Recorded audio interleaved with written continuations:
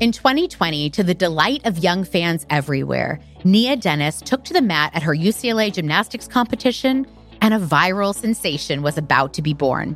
Beyoncé is booming in the background, and Nia performs a floor routine that she has dedicated to Black excellence and Black identity, a nod to her taking up space gloriously in a traditionally white sport. Nia grew up watching her role models like Dominique Dawes, Gabby Douglas, and Simone Biles. And she grew up watching those role models as they fought back against coaches and critics who commented on their hair and their appearance. We know that Black girls in particular are subjected to more public critique about their appearance. And in fact, recent Dove research shows us that Black girls, on average, miss a week of school a year due to the trauma of hair discrimination and hair dissatisfaction. But Nia's routine going viral isn't where her story ends. In fact, she now has a vision for herself to continue to proudly own her identity and speak out about the issues that she cares about, like race-based hair discrimination. She understands with the notoriety also comes the gift and the opportunity of being a role model to little girls who now look to her to learn more about their own strength, growth, and self-acceptance. I'm Jess Weiner, and on this episode of Let's Change Beauty, I'm excited to have with me Nia Dennis, who's not just the future of gymnastics, she's the future, period. Let's dig in. I'm so excited to meet you and to go on this journey and this conversation with you. And I want to start with your journey as a gymnast, because I was reading that you started as young as 4. Mm-hmm. How at 4 years old do you know this is the sport you want to go into? Well, first of all, thank you so much for having me here. I can't wait to be here as well. And honestly, my gymnastics journey started when I was 3 years old on the playground. Oh, interesting. Flipping around, doing things kind of unsafely. And my parents were like, okay, we need to get her Let's put her in a class. Yeah, like some math, some coaching, some direction. Like she's just doing way too much over here, like unsafely. But just a natural inclination. Yes, definitely. And so after the playground incidents, my mom started me in classes and I was just having a blast and fell in love ever since. And did you watch gymnastics as a little girl? After I started gymnastics, you know, like 4 years old, like we don't really know. No, we're like watching cartoons still. Like I definitely wasn't watching gymnastics at that time, but like after I started and started to learn more about the sport, I was definitely into it. And that's amazing. And then as you're learning the sport and you're seeing people in the sport, was there a role model that you had that you really modeled your life after or looked up to? Totally. Dominique Dawes was a huge one for me. Like, love her. She's so iconic. And I just loved how she tumbled and just really presented herself with such poise. And I really loved that. And I wanted to do that. I actually wanted to be like her and try to do a back and forth tumbling pass. But she was incredible. That's her thing. That's her thing. So I was like, I'm going to leave that to the pros. You found your thing. I found my thing. But that's her thing. Okay. Yeah. So Dominique Dawes, Gabby Douglas, of course, Simone Biles as well. But luckily, like I know Gabby and Simone. The gymnastics world is so small. So we all kind of go way back and like we've had to do camps together. So I know all of them and they're all just such great people. Like, especially being some of the only few Black girls in the group and just like me being the youngest, having those two to look up to in my group was just like amazing and just refreshing. And like, I felt like I wasn't alone. Yeah. And very fortunate. Yeah. I'm so happy you mentioned Dominique Dawes because I was going to say that's somebody I grew up and loved watching, but I'm significantly older. And but I had never thought I'd have a chance to say this out loud, but I also wanted to do gymnastics when I was little. I think lots of girls do. But I remember growing up and watching Mary Lou Retton. Mm-hmm. And like that was my era of gymnastics and watching these powerhouse young women compete. And I was always really, I think when I think about gymnastics, Nia, I think about it as an intense sport because even though it's a team sport, you're competing solo most of the time, right? Mm-hmm. And I've always watched the intensity of which competitors perform. Right. But I also started thinking about it, and I would love your take on this, and also as an intense sport for scrutiny on appearance, much like ice skating, right? Yeah. These are places that you can get docked points for your appearance. Totally. I did feel a lot of pressure to kind of change my hairstyle or just kind of change my appearance to want to fit in with my teammates, fit in with the culture of the sport and kind of the hairstyles that we were doing in gymnastics that were really trendy and cute and fashionable. But my natural hair texture couldn't always do those hairstyles, or I could do them, but it wouldn't look the same. And there's a lot of pressure coming from all avenues, from yourself, from your parents, from your coaches, from the sport. It can affect you negatively. I've experienced some negative effects of verbal abuse and just being told like, like you're fat, like constantly. You're overweight. You're not good enough. It's just not good enough, and this is from coaches or coaches. And my parents were very supportive, but what they thought was the best for me wasn't always the best for me. But I'm not mad at them anymore. I had to forgive them because they didn't know. Right. They don't know anything about the sport, and they just wanted me to be successful.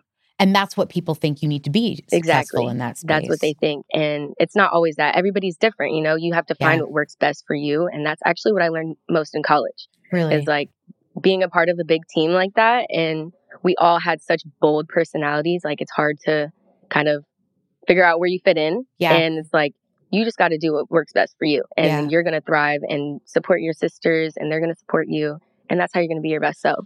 I remember watching as a young girl, I struggled with body image and eating disorders. And so when I was watching a sport like gymnastics or ice skating, but specifically gymnastics, I remember the conversation around body type coming up all the time because as I mentioned, like Mary Lou Retton as an example, I remember them picking her body apart. She's so strong. Strong, but then that would always equal fat. Or right. And then Dominique too had that criticism. I mean, there's been a lot there, but I'm curious from an appearance perspective. You had mentioned that some folks had talked about your hair, talked about your skin. Can we dive into that a little bit and what that sounds like as a young girl? Yeah, it was very young. It was always during practice. It wasn't necessarily during competition. When I was young, I didn't even have social media. So I wasn't able to look at any comments from social media or from competitions in the past. But all of my comments came from practice. This is when people felt comfortable. I felt comfortable, I would get comments on a day-to-day, just like, why does your hair stick up like that? Or why is it afro? Can I touch it? Can I play with it? Can we put stuff in it to make it do funky things? That was kind of funny to other people, but not me. It was definitely hard to have people commenting on my hair every single day and just asking why. So I did feel a lot of pressure to kind of fit in and make my hairstyle like the rest of my teammates. I remember even having to get perms for competitions because it wasn't acceptable to have the curls that I was having and the braid styles that I was having growing up, just so that I could have a protective hairstyle and to help my hair grow. I remember my coaches telling me I had to change my hair just for a specific competition. It was really frustrating because I spent time, energy, money on my hair, and I felt great with my hair done like that. And then just have to change it just for a competition, just so I could look the part, was really hard and detrimental to my self-esteem. They would also talk about my skin and why does the chalk show up so much on your skin? And it's I don't know. So then it forced me to kind of wish my hair was different. Sure. And wish that my skin was a little bit lighter so it could blend in with the chalk. And it's that's not me, I had to learn that way down the line. And didn't have an advocate around you or with you to kind of interrupt that kind of conversation. Exactly. I was one of the only Black girls in my group. And when I wasn't the only one, I was the oldest one. So then it was I was the advocate for, I was just taking it to the chin from everybody. And, in the sport of gymnastics, you're kind of silenced a lot. So I kind of took that to home as well. So I didn't feel like I could go talk to my parents about the things that I was experiencing at the gym, because I know that they were taking things that were happening at the gym very seriously as well. Yeah. And so, it was just a little bit of a clash. That's the pressure, right? Yeah, you've got this pressure to be perfect, this pressure as a young performer to get it right, to be whatever that version of right is. And yet you're young and you're still developing your own voice. Puberty and everything. But I think about, historically too, there is a massive discrepancy in how we treat Black athletes.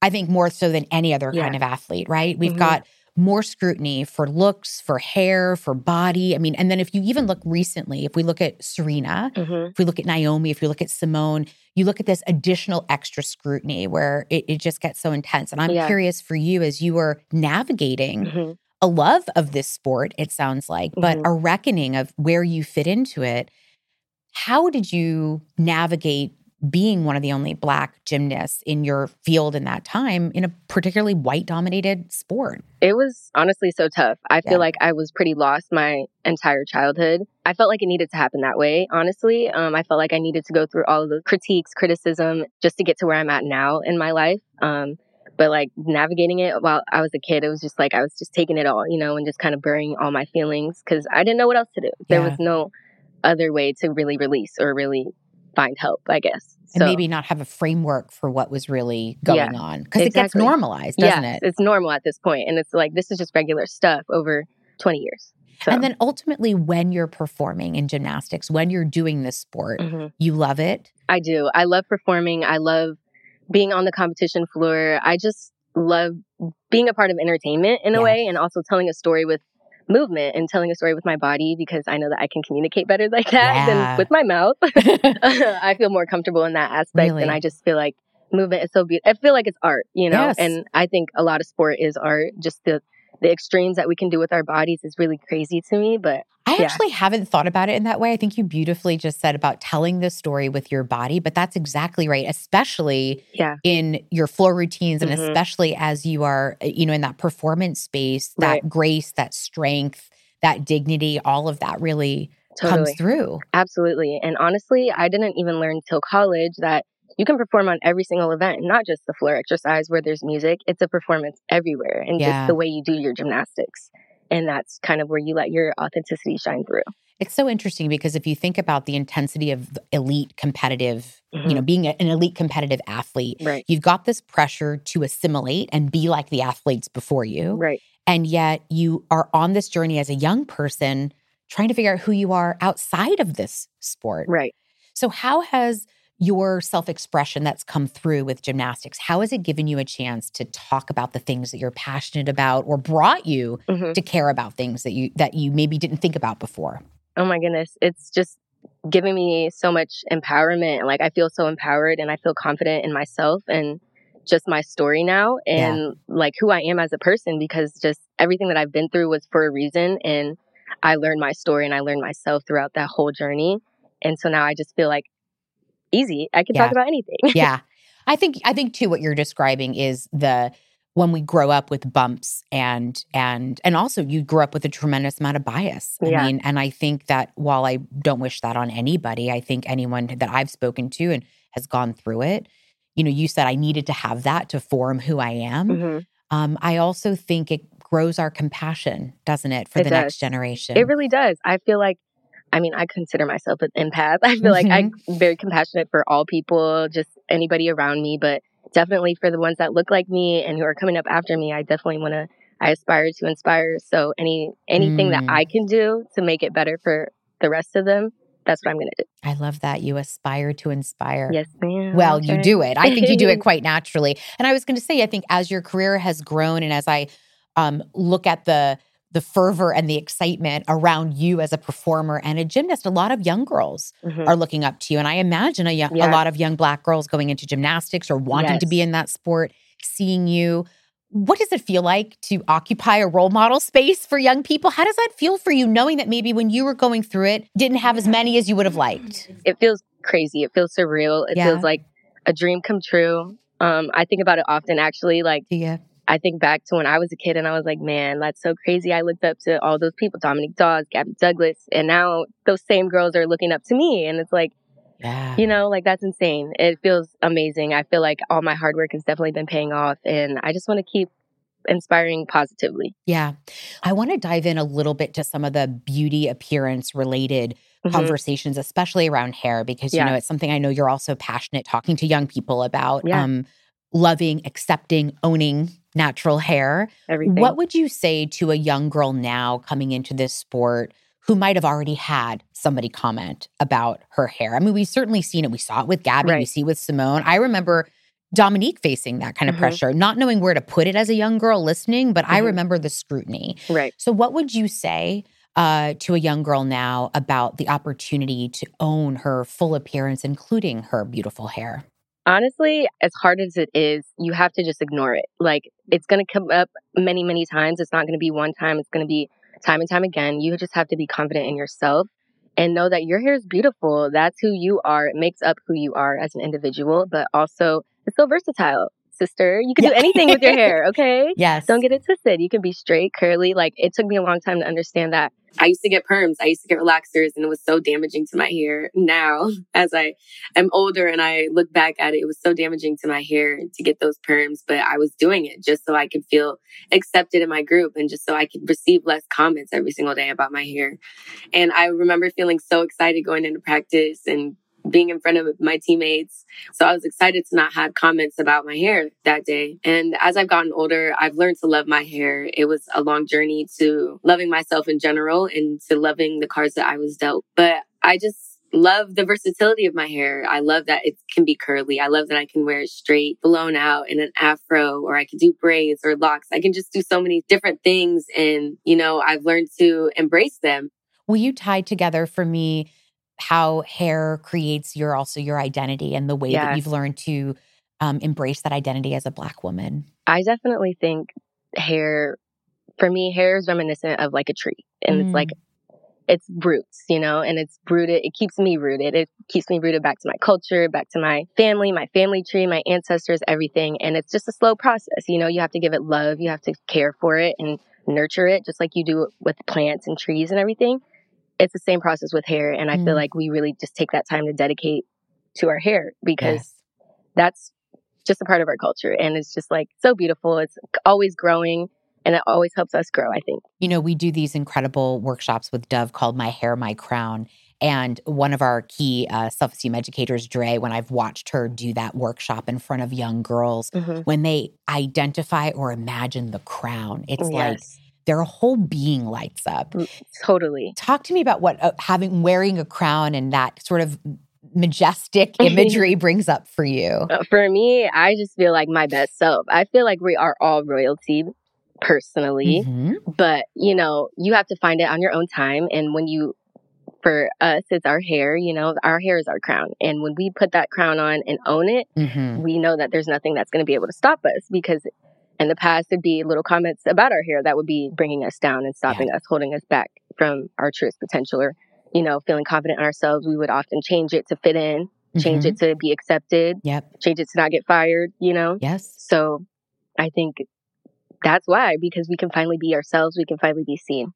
And I think with legislation like the Crown Act, there's now this additional protective layer, right? Legislation that we're trying to pass. It's passed in 15 states and 1 U.S. territory so far. That's amazing. 35 more to go. 35 to go. But, you know, it's legislation to protect race-based hair discrimination. Totally. And so everything you just mentioned, both educational opportunities. I mean, how many stories have we seen lately of young athletes who've been told to cut their locks or they can't compete? Seriously, it's ridiculous. It's ridiculous. Or walking graduation, right? So it's important that we take it to the next level. Why is it important for you that we pass the Crown Act?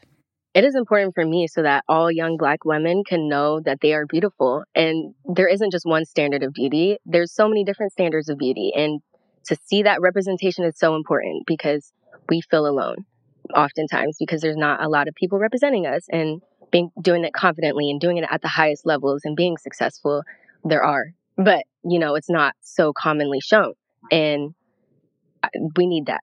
We just need it. When I see people in my sport, young girls in my sport, or public figures wearing their natural hair, it feels so empowering. It makes me feel proud. It makes me feel so happy to see Black women rocking their natural hair, because it is beautiful. We were told that our natural hair was not beautiful our entire lives growing up. We were told it wasn't accepted. It wasn't professional. So to see young girls rocking it now and not caring what the world has to say about it, it's a breath of fresh air. It makes me feel inspired as well to continue to rock my natural hair, to switch my styles up with whatever I'm feeling and express myself through my hair and through my personality. So that representation is beautiful, and I just want to continue to see more of it. And I hope that I can continue to be a role model to young girls to continue to rock their natural hair, to rock their natural skin, to be them in their most authentic self. So you came on my radar, like many people's radars, with your floor routine to Beyonce. Yes, ma'am. Beyonce. Which was electric. It was so incredible. And, it was like beauty, strength, grace, like sass. It was all amazing, right? It was all of it. But you had intentionality. I did. In what you wanted to tell. And so when we go back to what you said about telling a story with your body, what was the story you were telling us in that routine? Oh my goodness. So every year I used to go to Battle of the Bands in New Orleans. All my family's in the South, and Battle of the Bands was so inspiring to me. I loved the culture, the energy of just the bands going back and forth, battling it out with the music. But I really loved the majorette dancers in the front that were just killing it to every beat, and just intensity was there. And I was like, wow, this is so inspiring. As a kid, watching it, I loved it. And as I grew up through my college experience, I started to find myself more and figure out who I was and I was like, I need to bring some of myself, some of my spice to this competition floor. So let's bring some of that New Orleans flavor, that NOLA flavor, baby. Okay. And I wanted to do all majorettes theme. And it was just so ironic. Beyonce dropped her homecoming album at the same time. That was all majorettes, Battle of the Bands type. So I was like, this is perfect. I felt like it was a sign and it was just all in alignment.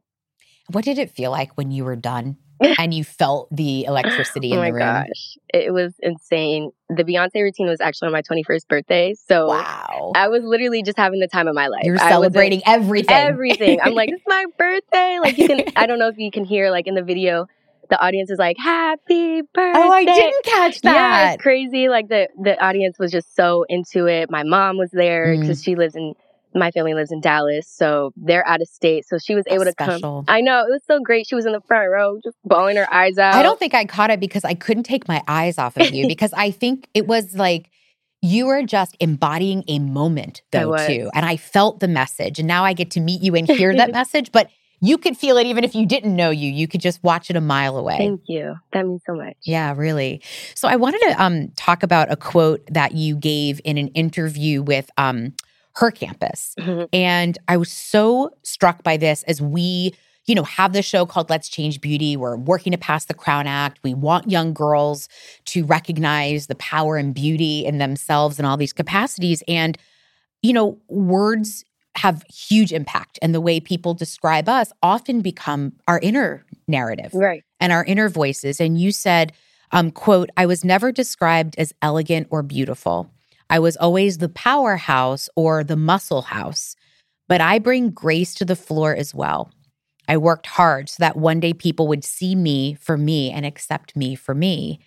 They wouldn't look at me differently because of my skin color, but because of my talent. Gosh, getting me chills. Like, dang, I said that. You did say that. You did say that. What does that bring up as you hear me read the words back to you?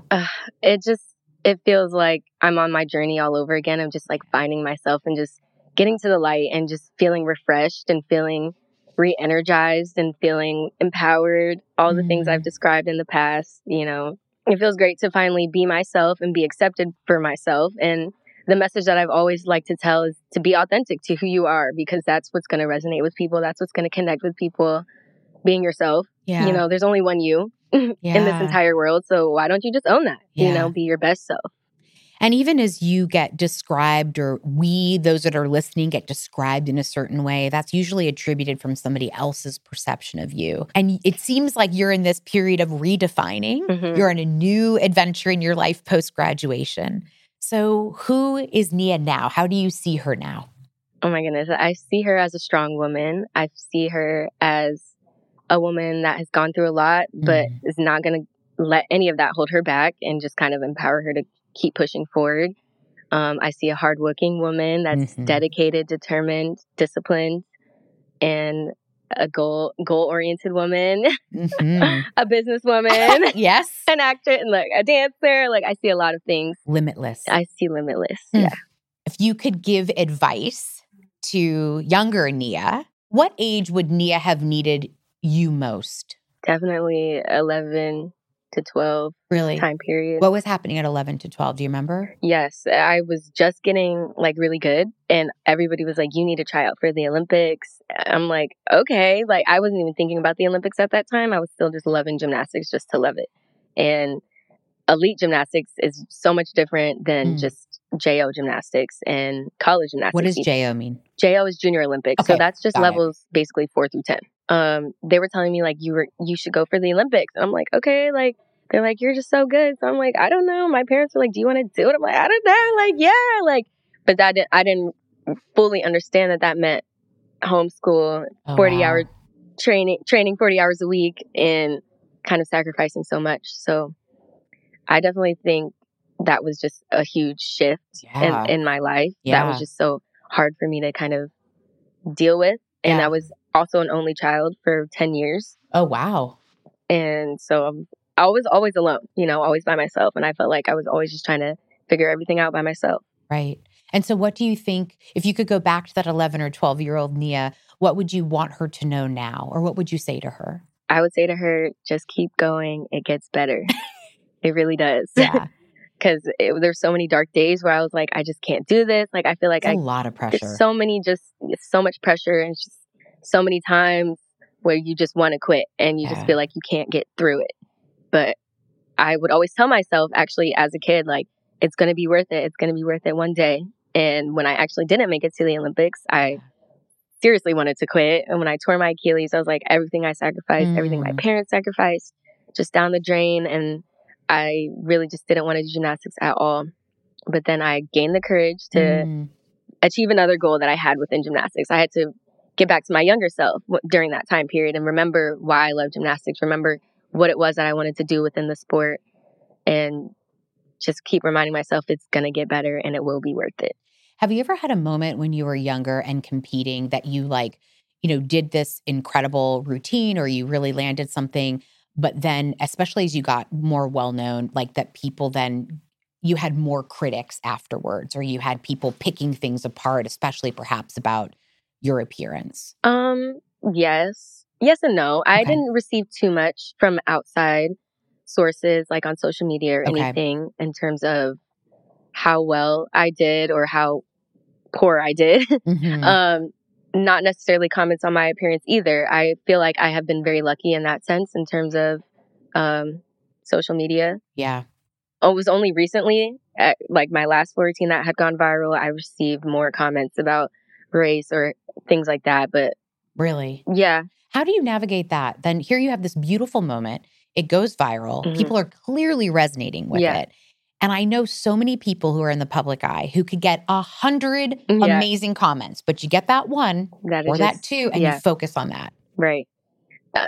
I was going to say, just to focus on the positive, that's what I would try to do. I would obviously see the negative comments, but it's like I was flooded with so much positivity that I really couldn't see it for that long. And I was like, okay, well, I'm not focused on it anyways. I'm just here focused on the love that I'm receiving because it was coming from so many people. It was so amazing. I might have been one of those people. I probably liked, loved, heard it. Triple like. Triple liked for sure, or shared. I just remember sharing that clip widely. What is your hope for the future of representation for Black girls and Black women in gymnastics? Oh my goodness. I hope we take over. I hope we are just not afraid to come into the sport, and I hope we just have fun and just do what we know how to do.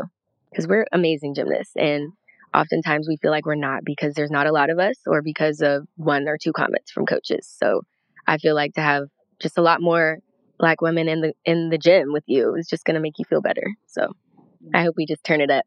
By having a platform like gymnastics and having eyes on you, right? Whether you want to or not, you become a role model for people. But I'm always interested in the inner journey for people who are in the public eye like that, because you still need room to grow. Yeah, exactly. I actually just started therapy again. So I'm on my mental health journey right now. So good.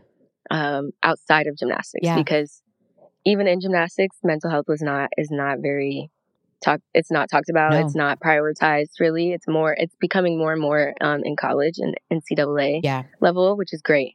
But obviously we would like to see this worldwide and at every level, JO, elite. That's huge. But I also think about the conversations around sports and mental health that we've had recently. I mean, again, Serena, Naomi, Simone. I mean, what did you make of the decisions for Simone in the Olympics? I think it was great. I definitely think, she was in a position where it's like no matter what she does, she's going to get negativity thrown her way. And I just applaud her for having the courage to just do what was best for her, because like I said, they don't prioritize our mental health. And it's like, gymnastics is so hard. It's so dangerous. Like one wrong move can really change your life, serious lasting effects on your body. And I already have lasting effects on my body, you know? So I'm thankful that she was able to do that, because it definitely opened the door for a lot of other people. And I think for coaches, especially, because, a lot of times they are our enablers and they don't know a lot of times. But now seeing that somebody at the very highest level, the greatest of all time too, it's like, I had to take that step down. I feel like it's going to help other coaches understand. I think those elite, incredible women and athletes choosing themselves sent an incredible message to young girls. I agree. about the power to say no to save yourself. Yes. To protect and preserve yourself. And Absolutely. We also know that mental health affects all of us. Yeah. But I think specifically to watch somebody at the top of their sport choose themselves over pleasing somebody else. Totally. Was super empowering because then it's like, wow, I can maybe do that one day. Yes. And you are. Well, I want to go back to this quote because you say for me what I think is at the core of my mission in life, which is to help people feel seen, heard, and understood. Mm-hmm. Because for me too, as a little girl, that was something that I felt was lacking. And I was looking for that in other people, other experiences, and, praise from the outside. And I think when we talk about hair discrimination, when we talk about bias, when we talk about any of the negative beauty standards that we put on women or girls that make us shrink in that way, you say something which is, I want people to see me for me and to accept me for me. So my last question to you is, what does it feel like to be seen? What does that look like to be when you're fully seen? What I imagine to be fully seen is somebody that understands me. I'm often misunderstood. I have gotten that many times in my life. RBF. They say, okay, I'm often misunderstood, and to finally be accepted and know, and to have people know that there's depth to me, there's layers, and people want to get to know about it. It's exciting. I feel like it's just also new for me, honestly. It's just feeling like refreshing. It feels like a new page. It feels like the next chapter. It just feels good. I feel like I'm in a good place, and I feel like I'm ready to attack the next thing. Yeah, I think in fully being seen, there's freedom. Yes, freedom. I think that's perfect. Yes. Freedom to also change your mind and grow and expand. And so that list that maybe as a little girl started off as gymnast now has so many other layers to it, right? Absolutely. I loved having this conversation with you. I can't wait to see what happens next for you in the world. And thank you for being who you are. And really just looking forward to watching you continue to soar. Thank you so much. Thank you for giving me the space to be seen and heard and to tell my story a little bit. Thanks for listening to Let's Change Beauty, a podcast powered by the Dove Self-Esteem Project. To get more involved in helping us pass the Crown Act, you can go to dove.com/passthecrown to email your senator and to sign the petition to help make race-based hair discrimination illegal nationwide. Thanks so much for being here. And don't forget to write a review wherever you're hearing my voice. It really helps us out.